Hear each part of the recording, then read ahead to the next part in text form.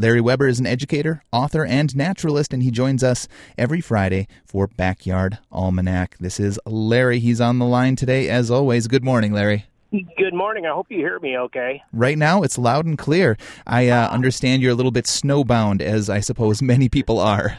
Yes, we have been more fortunate than some. We've been snowbound and couldn't get out of the garage because trees falling and the driveway, same thing.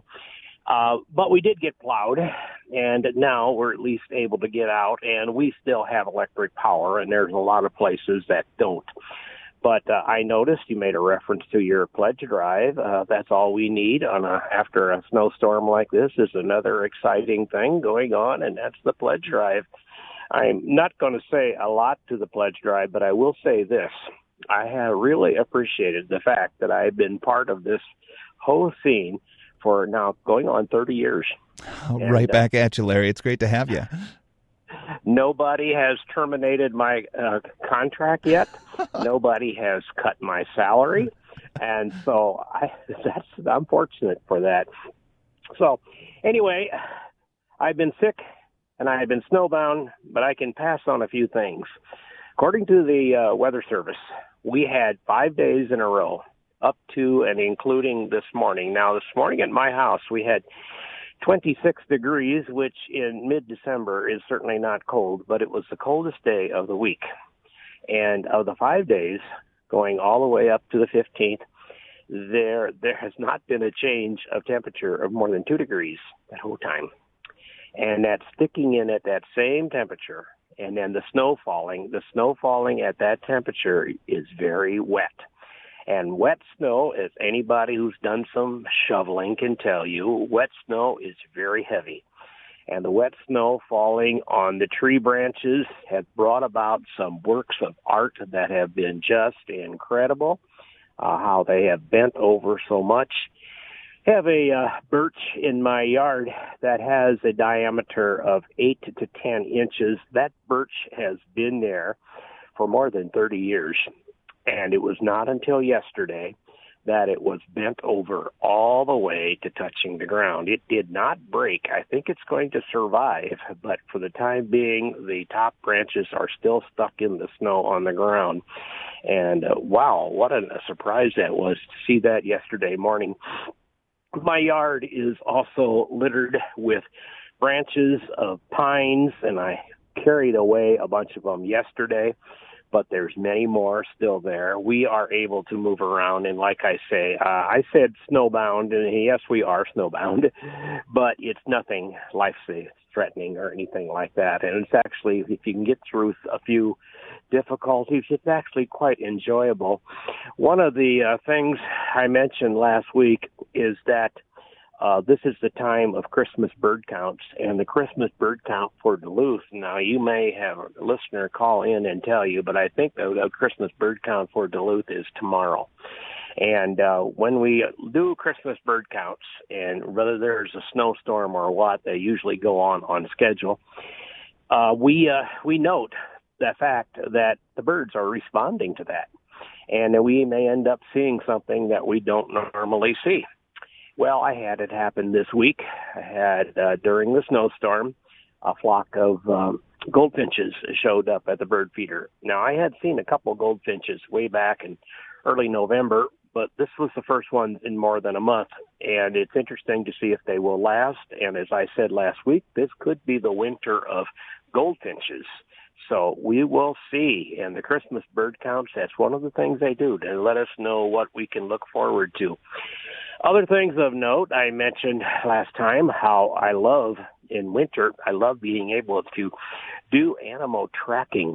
You know, you get out and take a look and you see these tracks of these critters, and they tell you what has been going on. And many times they have been doing their movement at night, and many times we never see them. But thanks to the tracks, we still know that they are present. And I just love it. Well, when you get this amount of snow, it's a little bit hard.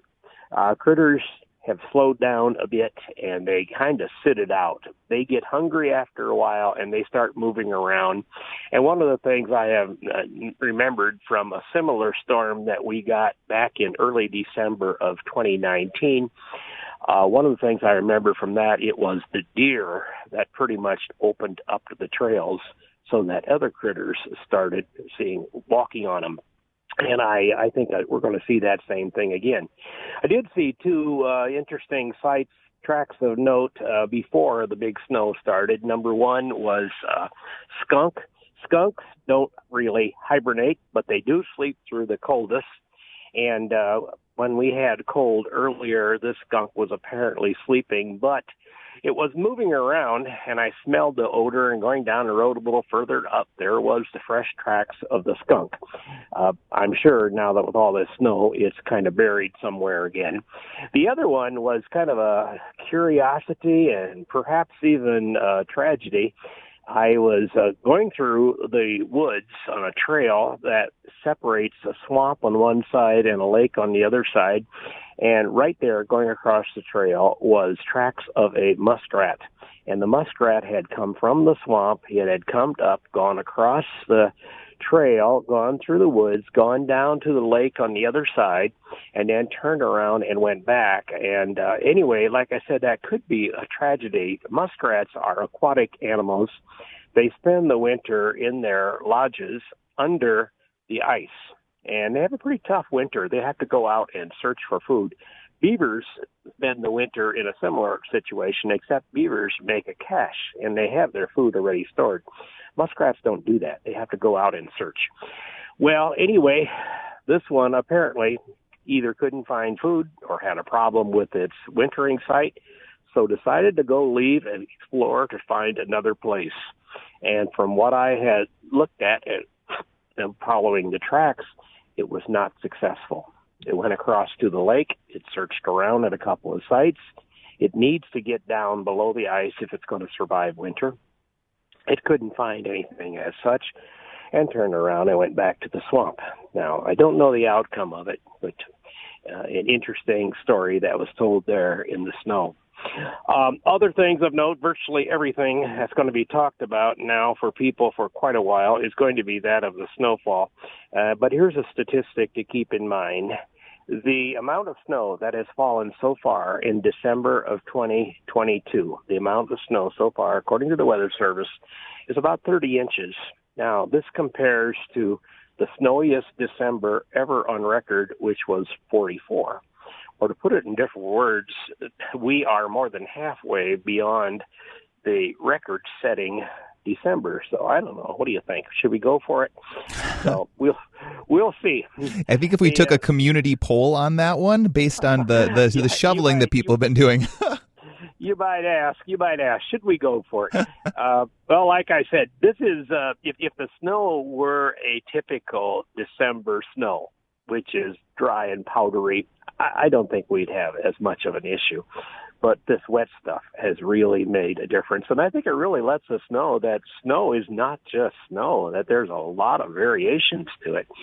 And, we learn to live with it, don't we? Anyway, take care, and thank you, even though I was a bit limited this week. Take care. It's A-okay. Get better soon, Larry. Thanks a lot. Mm-hmm. That is Larry Weber. Larry's an educator, author, and naturalist, and he joins us every Friday for Backyard Almanac.